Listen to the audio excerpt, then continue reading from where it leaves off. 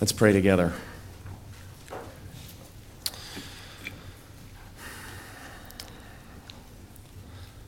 Father, we thank you for these two psalms that are before us.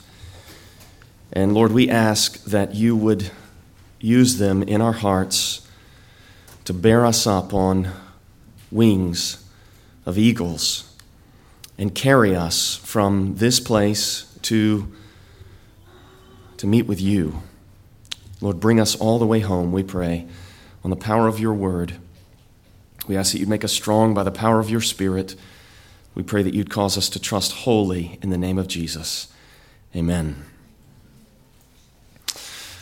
I may have related this before, but when I was in college and early seminary, I had the opportunity to work at a Christian sports and adventure camp called Kanakuk. And for whatever reason, after my first year there, the leadership thought that I would be a good disciplinarian. And so they came up with this new system that they put these tents down by the lake. Everybody else slept in cabins, on bunk beds, on mattresses. And they put these tents down by the lake, where we slept on the ground in sleeping bags. And they called these tents the Hilton. And if there were any children in the camp, 13 to 18-year-old kids, middle school, high schoolers, if there were any kids who got to the place where they were a distraction to their cabin, to their counselors and the other campers with them, they would take them out of their cabin and put them with me and another guy down in the Hilton, these two tents down by the lake.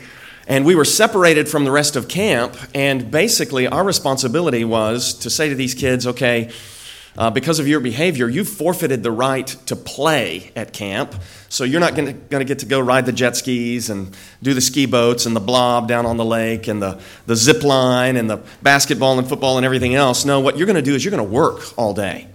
You're going to work all day, and we're going to run all day. And we love you, so all this labor we're going to do right alongside you. And so from sunup to sundown, from 7 in the morning until the end of the day, we would go in these 2-hour blocks where first I would take the kids, and first thing in the morning we would go for a 40-minute run. And then we would go to the kitchen and we would scrub pots and pans. And then we would go to the baseball field just as it started to get good and hot. And we would de-rock the baseball field. All these pebbles and stones that don't need to be on the infield dirt, we're throwing these rocks out of the field. We just worked all day long. And the whole time, what sustained me, so I wasn't, a kid who was hit, but I was having to do all this labor. And what sustained me was as we would run, I would quote to these kids Isaiah 40, where it says, even youths shall faint and be weary, and young men shall fall exhausted. So we'd be out there jogging, running through the hills and the woods and around camp, just running. And I'd be quoting these verses, and they'd be repeating them back to me. But they who wait for the Lord shall renew their strength. They shall mount up with wings like eagles. They shall run and not be weary. They shall walk and not faint. And it was remarkable the way the Lord preserved me on those verses and the way that God's word transformed these kids who would do all this labor with me. They would often come to me at the end of the term and say the 2 or 3 days or whatever that I spent with you were the best time for me at camp. And it was the word of God and the love of this place that was changing them. I tell that story in part because here in Psalm 47, hoping in the Lord, it's sort of like praising the Lord. You're confident of what is coming, what he's going to do, and that confidence is bearing you up on the wings of eagles. It's giving you renewed energy and strength. And this morning, we woke up and my wife said to me, "What's wrong with you?" And I said, "I think I'm just weary, just tired." And then I think there's something else at work also, and that is that this past week there was this conference here in town. Maybe you went, Together for the Gospel. The Sunday after Together for the Gospel is kind of a depressing time to preach. Because you're not stepping into the pulpit as John Piper or John MacArthur, and you don't have Matt Chandler's sense of humor, and it's just depressing, It's sort of like watching Mike Trout hit a baseball out of the park, and then you realize, okay, I'm going to step up there and I'm going to dribble one back to the pitcher. So, but look at the Word of God before us. And the Word of God it's strengthening and fortifying, and it will bear us up on the wings of eagles. So what I hope is going to happen here this morning as we look at Psalm 47 and 48 is our eyes are going to be lifted off of what is right in front of us. I mean, like me, you probably have a whole list of things that you need to get done between now and the end of next week. And where our eyes are going to be placed instead of all that stuff that's right in front of us is on the final horizon. So I think that these Psalms are anticipating the end of all things. And one of the reasons I think that is because these Psalms are dealing with a time when the nations are going to praise the Lord. Look at verse 9 of Psalm 47. It says, "The princes of the peoples gather as the people of the God of Abraham." All the peoples of the nations, foreign nations, Gentile nations, they're going to be gathered together as the people of the God of Abraham. So I think we're looking at an end-time worship celebration here. That's what we've got here in Psalms 47 and 48. Now, let me back up from these two Psalms for just a moment and talk a little bit about the flow of thought. And what I would suggest is that there's a kind of correspondence between the narrative of 1st and 2nd Samuel and the arrangement of these Psalms.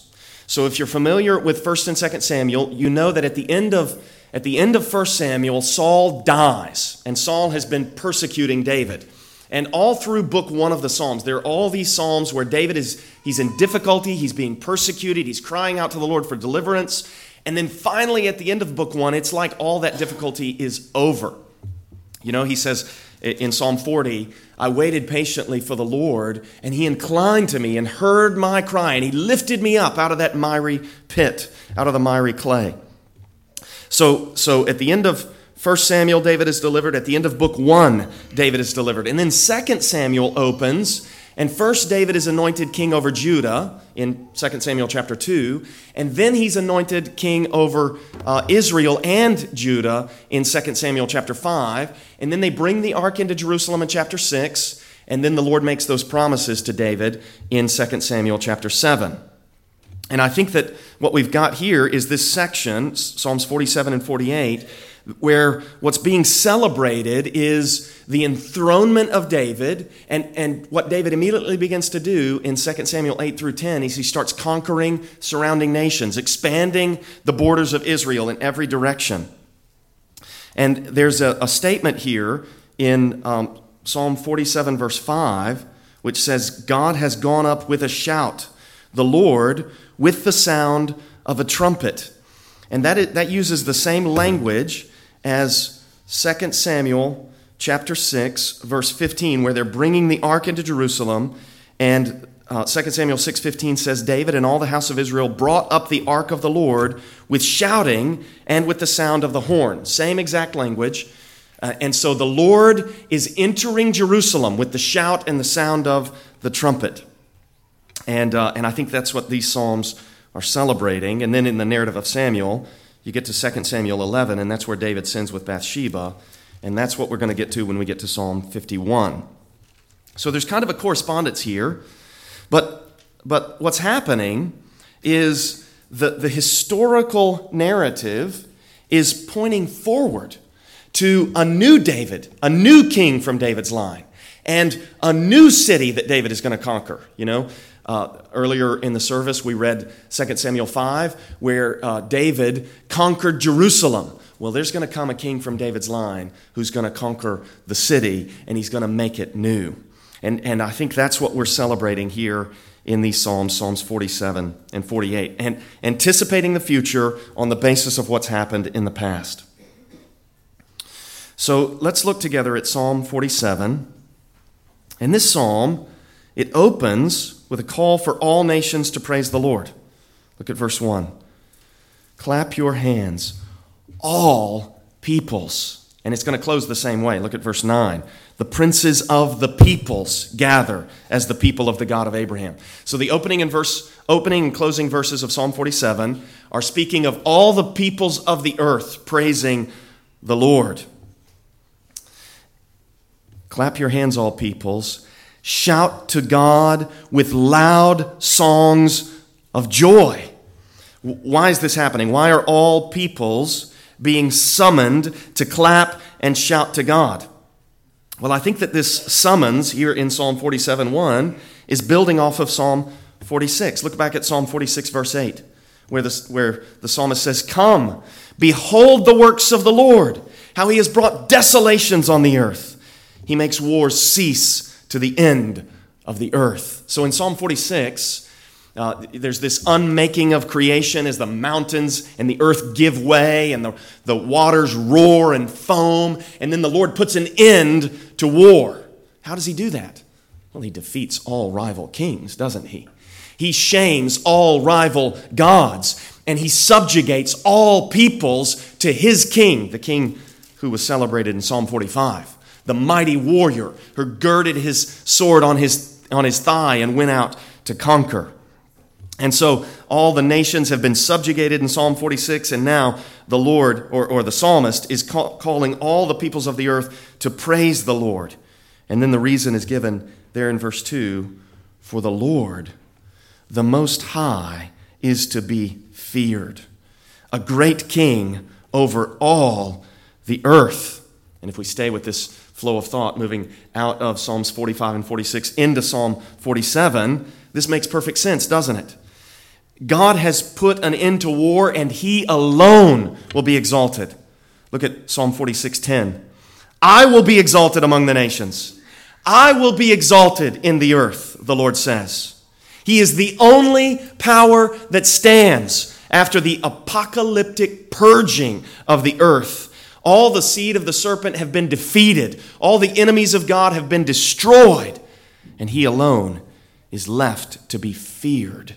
This awesome God. The Lord, the Most High, is to be feared, a great king over all the earth. Verse 3, "He subdued peoples under us and nations under our feet."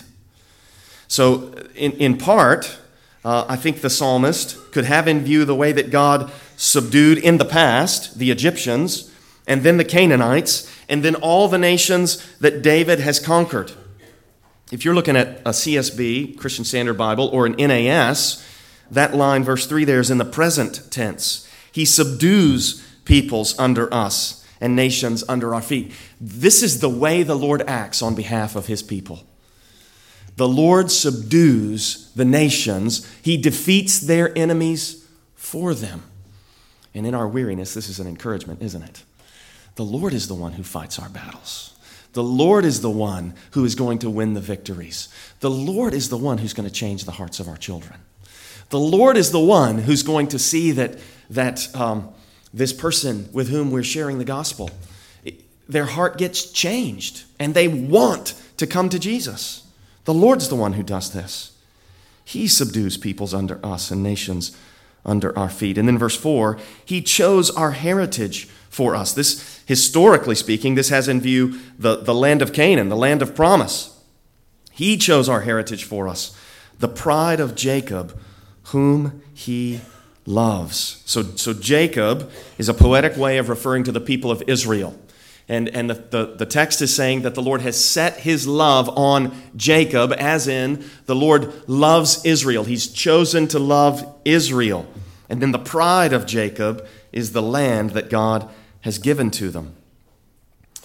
So what's happening here is the psalmist is using, in verses 3 and 4 there, he's using that historical sequence of the Exodus and the conquest to point forward to a final Exodus-style salvation and a final moment when the Lord is going to give an inheritance to his people, a people that he has chosen. So the Lord blesses his people, he loves his people, and then at the end of verse 4, we read this word, Selah. And then we come in verse 5 to this center point of this psalm. This is right in the middle of this psalm's structure, and this is what is being celebrated in this song. God has gone up with a shout, the Lord with the sound of a trumpet. And I would invite you to try to envision this scene. I would invite you to envision the divine warrior, the holy king. Imagine King Jesus. Imagine picture in your mind something like that scene in the Chronicles of Narnia where they have the tents set up and they have Aslan, the high king's tent there in the middle. And so imagine, if you will, the attendants, the soldiers there standing at the entrance to that tent. And the flaps are pulled back and the trumpets begin to blare. And then King Jesus himself marches out with a shout, with this stirring, ringing cry that causes hearts to rise and everyone's skin, flesh to tingle. God has gone up with a shout, the Lord with the sound of a trumpet. And then naturally there's this response in verse 6. Sing praises to God. Sing praises. Sing praises to our King. Sing praises. There's a fourfold repetition of this call to sing praise. And in Hebrew, it's just one word. It's the verb that you get the word psalm from. So you could translate this, psalm God. Psalm. And it's a plural, so everybody do this. Psalm our King. Psalm. The psalmist is urgently, enthusiastically calling people to respond to God, to respond to the coming forth at last of the King. And he wants people to do what's happening in this psalm, doesn't he? He's telling people to herald and celebrate the mighty acts of God in poetic, song-like terms.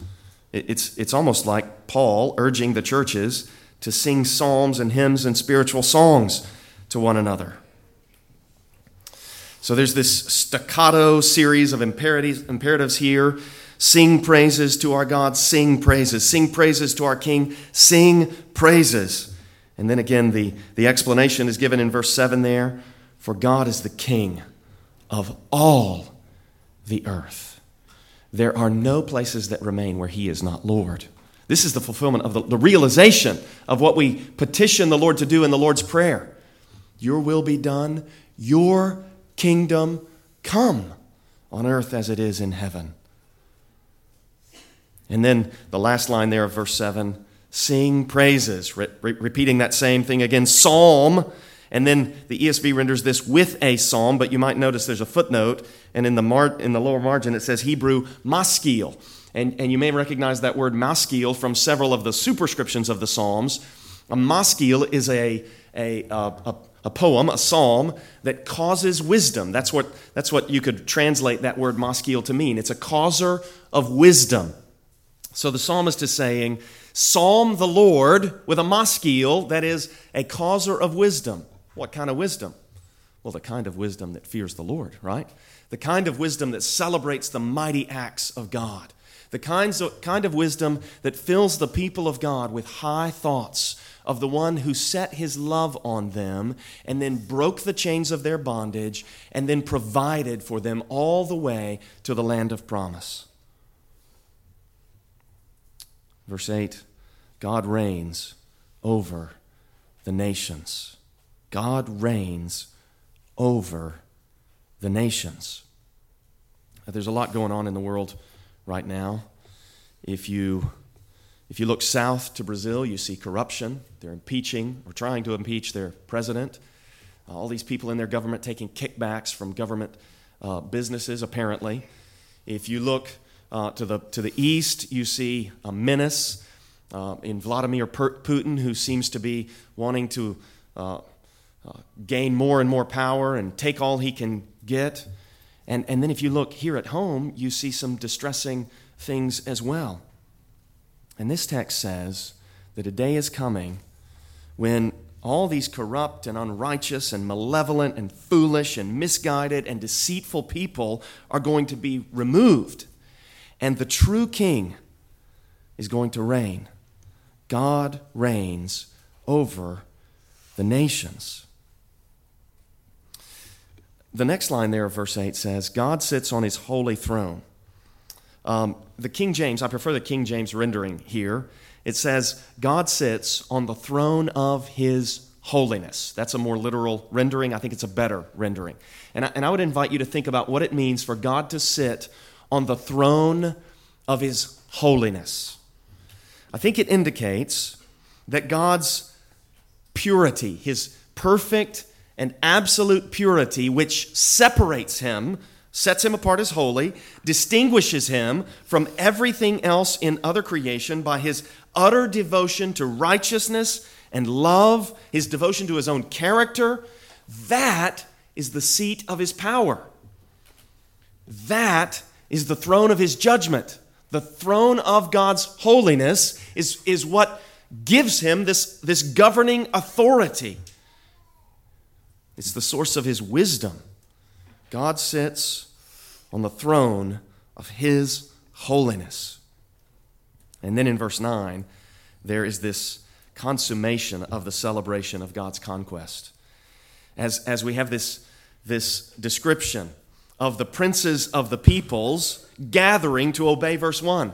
Clap your hands, all peoples. And now here comes the procession of the nobility of the nations gathering together. And here, the foreigners, there in verse 9, are described as the people of the God of Abraham. The princes of the peoples gather as the people of the God of Abraham. This is the fulfillment of Genesis 12:3.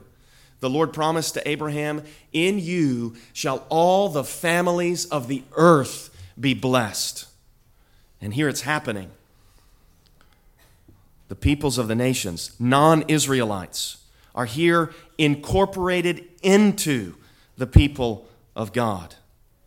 We might even say something like they are one new man in Christ Jesus, the way that the Apostle Paul described it. So the nations have been subdued, and with all other powers defeated, all people clearly belong to the God of the Bible. And then there's the explanation here in verse 9 at the end of the verse there. For the shields of the earth belong to God. What are the shields of the earth?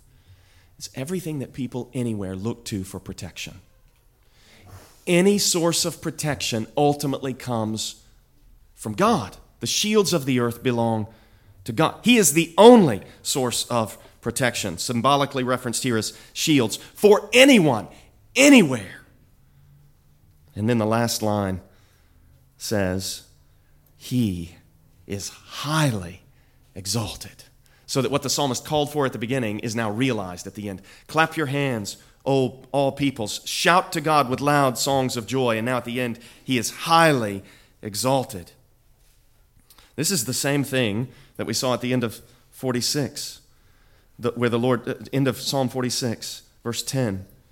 Be still and know that I am God. I will be exalted among the nations. I will be exalted in the earth. Derek Kidner writes, this is the point to which everything is moving. That's where the world is going. From Him and through Him and to Him are all things. To Him be the glory forever. It will infallibly come to pass. So Psalm 47, I think we could learn from this psalm that we exist for God's glory.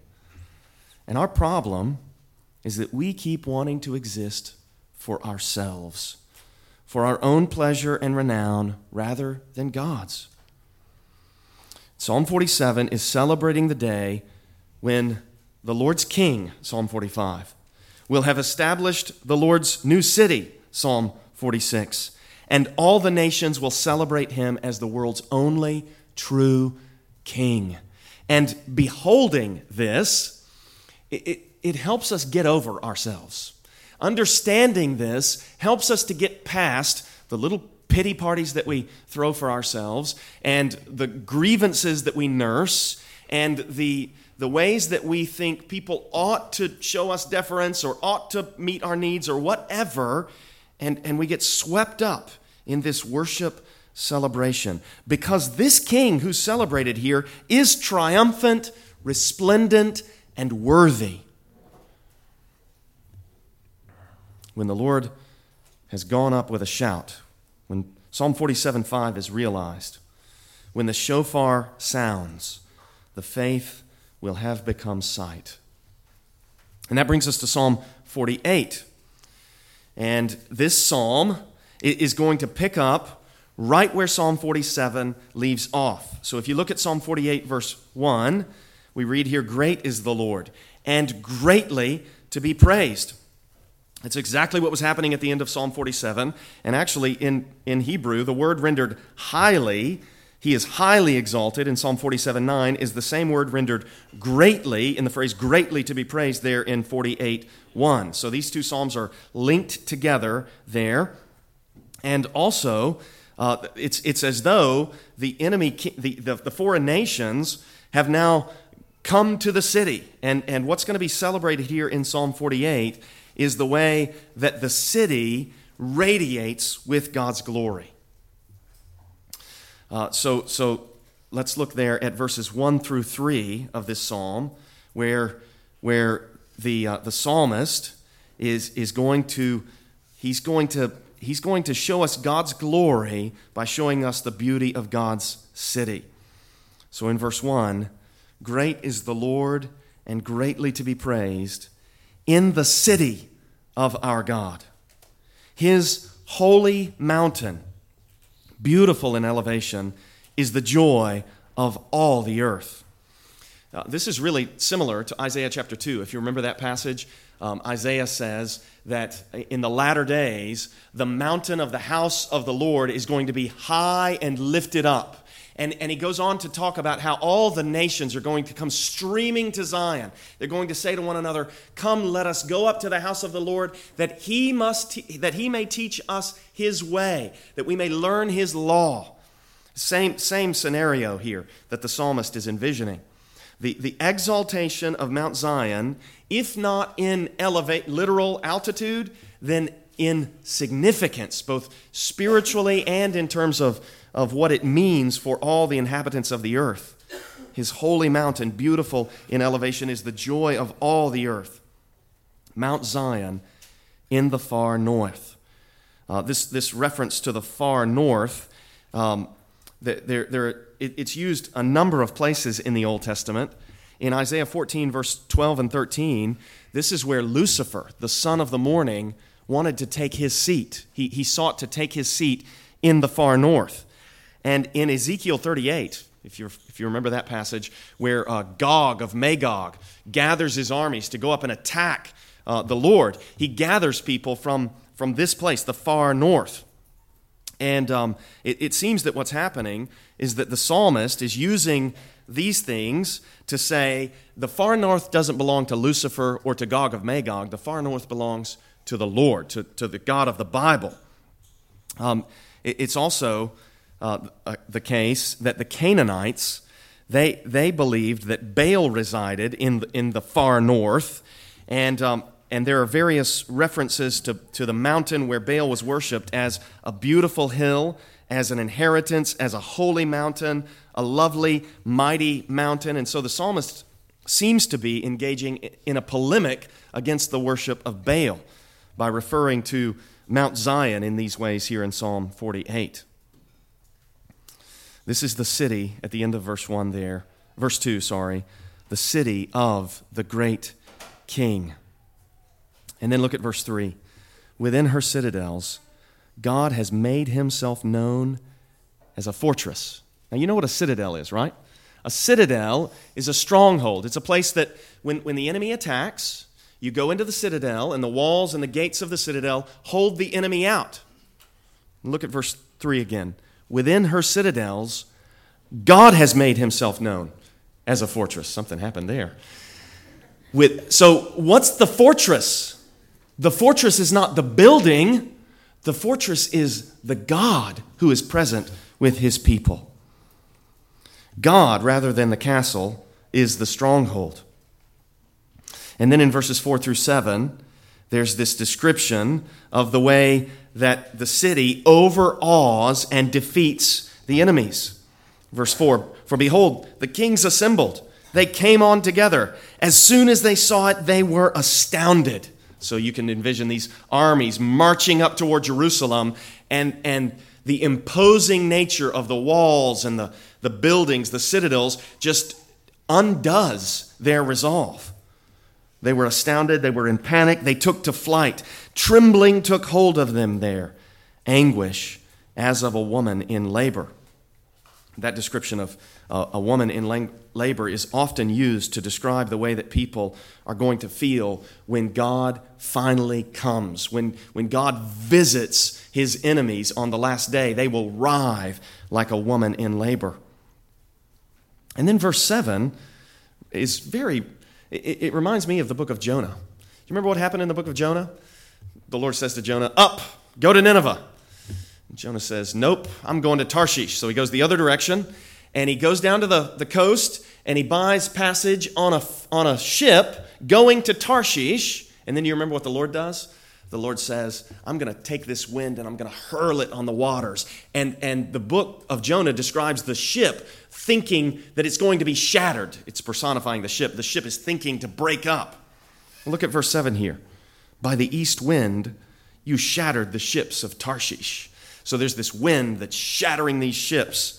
I'm inclined to think that the psalm maybe comes before the book of Jonah and is influencing the book of Jonah, but I could be wrong about that. At any rate, it's describing the way that God's power is bigger than the navies of the earth. No navy is going to stand against the Lord. And that brings us to Psalm 48, verse 8.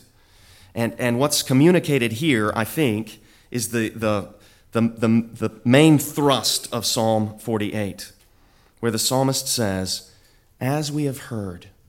What's he probably talking about? He's probably talking about the mighty deeds of the Lord that are recorded in the Scriptures, the great acts of God on behalf of his people. As we have heard about what you did in creation, at the Exodus, in sustaining the people through the wilderness, at the conquest of the land, and in all of David's victories over his people, as we have heard, so have we seen. So what he's saying is, when we look at the city, your power, your glory on display in the city corresponds to the report of your power and glory that we've heard in the Scriptures. As we have heard, so have we seen in the city of the Lord of hosts, in the city of our God, which God will establish forever. Selah. Now, that's the Old Covenant situation. They come up to the city. Perhaps what they behold there is something like the Passover or one of the other feasts, where they see God's mighty acts on behalf of the people reenacted, and they reconsider God's glory, and they behold the wonder of the temple, and they praise God for all these things. Let's bring it into a new covenant context. What would this look like in our context? As we have heard, so have we seen. Well, I hope that what people have heard about Christianity is that Jesus died to pay the penalty for his people. Jesus died to accomplish the forgiveness of sins that God has made possible through the death of Jesus for everybody that'll turn from sin and trust in Christ. I hope that that's what they've heard about Christianity. And if they were to come to this little city of God, metaphorically speaking, if they were to come and watch us worship, we hope, don't we, that what they would see is, as we have heard, so have we seen. We heard about Jesus laying down his life for his people, and now what we see in your lives is you all laying down your lives for one another. And I think that if somebody were to come to Kenwood Baptist Church, that's exactly what they'd see. Praise God. Just this past week, there was a group of ladies that came up here and cooked more spaghetti than we could eat. And then they stayed after and cleaned it all up, and we made a mess in that fellowship hall. And I didn't hear anybody grumbling. There was this glad willingness. There was this joyful, heartfelt love that was communicated to all these people that some of you ladies have never met before. And just an expression of love. And I mean, just if you're new here, hang around and watch what happens when somebody has a baby. There will be an outpouring of support and help and love through meals. Watch what happens when somebody winds up in the hospital. Watch what happens when somebody has a need. And Now, if you're sitting here and you're thinking to myself, well, I had a need and nobody helped me, what I would say is, let us know. Let us know what's going on. Let us in.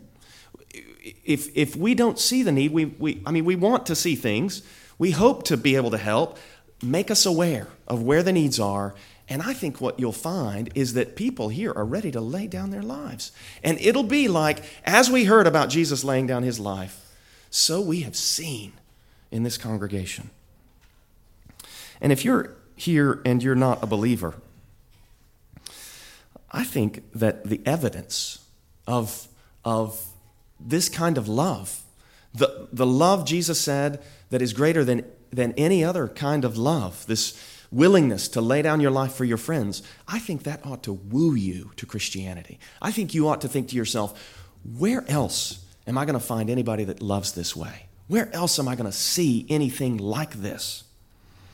As we have heard, so have we seen in the city of the Lord of hosts, in the city of our God, which God will establish forever. Now, I think in verses 9 through 11, what the psalmist continues to do is he continues to contemplate the city.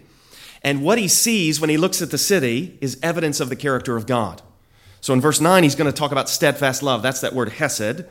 And then in verse 10, he's going to mention the word righteousness, tzedek. And then in verse 11, he's going to mention judgments, mishpat. And if you're familiar with these terms, steadfast love, righteousness, and judgments, this is the character of God that's on display in the city. So the psalmist says, we have thought on your steadfast love, O God, in the midst of your temple. We go into the temple, and it makes us think about you. And then he says in verse 10, as your name, O God, so your praise reaches to the ends of the earth. God's glory is spreading through to the ends of the earth. Your right hand is filled with righteousness. Everything that God does is true and right and good. Your right hand is filled with righteousness. Let Mount Zion be glad. Let the daughters of Judah rejoice because of your judgments. Now think about what's being said there. Just judgment wins God praise. Let Zion be glad. Let the daughters of Judah, the people of Judah, rejoice because of your judgments. Just judgment wins God praise. Righteous character, your right hand is filled with righteousness. Righteous character results in a good exercise of power. And steadfast love, verse 9. We've thought on your steadfast love, O God, in the midst of your temple. Steadfast love surrounds the presence of the Lord in his dwelling place. God's presence makes God's character visible to and in God's people. Again, I think if you look around here, you'll see expressions of God's steadfast love. You'll see people pursuing God's righteousness in accordance with God's judgments. And so then the psalm concludes with an invitation to take a look. You ought to contemplate. It's like the psalmist is saying, you want to see God's glory? Verse 12, walk about Zion, go around her, number her towers, see the strength of the Lord on display. Verse 13, consider well her ramparts, go through her citadels, look around. Why? Verse 13, that you may tell the next generation that this is God, our God forever and ever. He's not saying the city is God. He's saying the city puts the glory of God on display. In the same way that I would say, to the glory of God, Kenwood Baptist Church, I hope you know what a blessing it is to serve this congregation. I mean, we feel so enormously encouraged all the time. Denny and I were talking last week, and we agree. We've had this conversation many times. I'd rather preach at Kenwood than anywhere else. I'd rather be here than anywhere else on a Sunday morning. The glory of God is on display to and in his people. The last line of verse 14 says, he will guide us forever. But look at the footnote there in the ESV. You've got a little one after the word forever. You look down in the lower margin, and it says, he will guide us beyond death. He will guide us beyond death. I think that's the preferable reading. And what this is saying is God's power will not be stymied by old age. We're probably all going to get to a place where we're going to wake up from a nap and not know where we are, maybe not remember our name. God is not going to stop leading us when that day comes. God's power is not going to be brought to an end by death. He will guide us beyond death. The power of God transcends the end of our physical lives. So Psalm 47 presents the worship of the great king, and Psalm 48 declares that the great king's glory is on display in his city. You know, human beings, we're made in the image and likeness of God. And those who are made in the image of their Creator will never build a grander city than the one that will be built by the one whose image we bear. What God will do in the New Jerusalem will surpass any city ever built anywhere. So not Rome with its Colosseum, not Beijing with its Forbidden City, not Paris with its Louvre, not Washington, D.C. with its mall will surpass the splendor of the city of God. I can remember a few years ago walking around Washington, D.C. and seeing all of these resplendent white marble, glorious statues, and all of these facilities. It's a beautiful city. And the New Jerusalem, D.C. won't even begin to compare to the New Jerusalem. The Lord Jesus will come, Psalm 45. The creation will be unmade, Psalm 46. The nations will gather to praise the Lord, Psalm 47. And the New Jerusalem will shine forth with the glory of God in Christ, Psalm 48. Let's pray.